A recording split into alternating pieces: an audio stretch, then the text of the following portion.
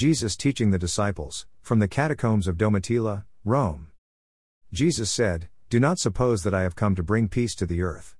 I did not come to bring peace, but a sword. For I have come to turn a man against his father, a daughter against her mother, a daughter-in-law against her mother-in-law. A man's enemies will be the members of his own household. Anyone who loves their father or mother more than me is not worthy of me. Anyone who loves their son or daughter more than me is not worthy of me. Whoever does not take up their cross and follow me is not worthy of me. Whoever finds their life will lose it, and whoever loses their life for my sake will find it. Anyone who welcomes you welcomes me, and anyone who welcomes me welcomes the one who sent me. Whoever welcomes a prophet as a prophet will receive a prophet's reward, and whoever welcomes a righteous person as a righteous person will receive a righteous person's reward. And if anyone gives even a cup of cold water to one of these little ones who is my disciple, truly I tell you, that person will certainly not lose their reward." New International Version. Jesus is the sort of guy that gets up in our grill and confronts us with this: all of life centers in him. That may sound incredibly narcissistic. For Christians, it isn't, because we discern and confess along with the Apostle Paul. The Son is the image of the invisible God, the firstborn over all creation.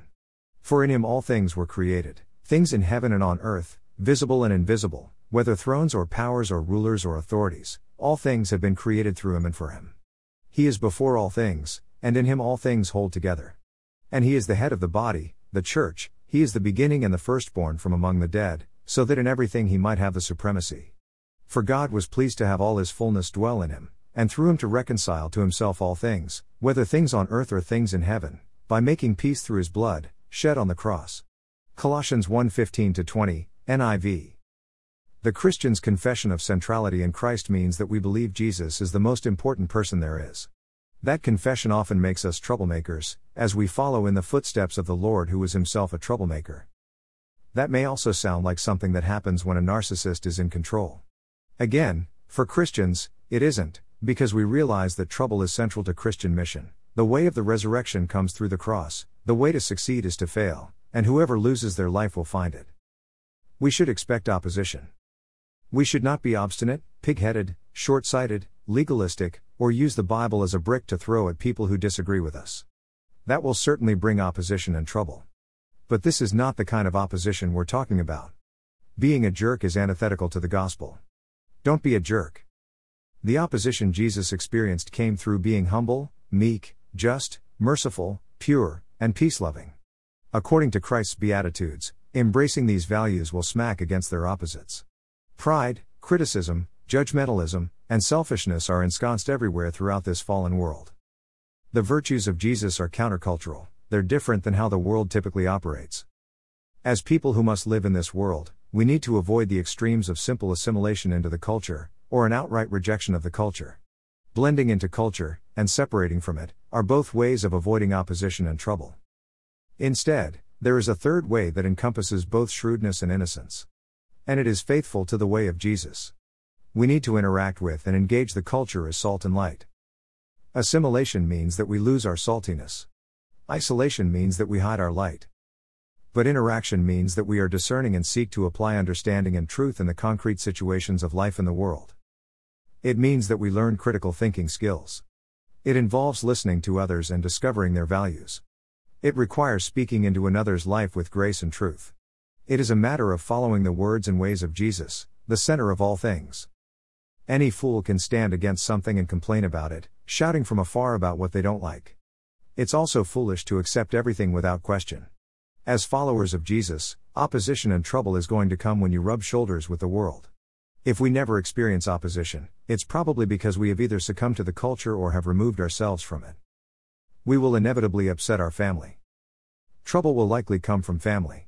In many countries of this world, a family member who becomes a Christian has brought shame upon the entire family and, so, is in jeopardy of being shunned, rejected, or worse. That sort of trouble may be foreign to many, but family separations certainly occur in our own culture because of faith commitments to Jesus. Jesus stated that anyone who takes the easy way of loving family more than him is not worthy of him. Anyone who does not take up their cross and follow Jesus, even if it means trouble, is not worthy of following him. Each one must die to self. Let it go. Die to the old life, take up a new life, a life dedicated wholeheartedly to Christ. The old life involves holding on to a spirit of unforgiveness and bitterness, avoiding certain people, refusing to make things right with others. The new life entails keeping steadfast love, caring for others, embracing humility, being selfless, thinking the best of others, forgiving others, taking pleasure in truth, remaining patient, and always trusting God, no matter what. We are going to feel afraid. Fear has to do with the unknown. If we expect opposition and trouble, then we won't live in dread of what might happen. The early Christians even rejoiced in their suffering because they considered it a privilege to be walking in the way of Jesus. Acts 5:41. God has generously granted you the privilege, not only of believing in Christ but also of suffering for Christ's sake. Philippians 1:29, Seb. We will receive special help in times of trouble and fear. We have the Holy Spirit, given to us to be our helper for such a time as this. God is with us.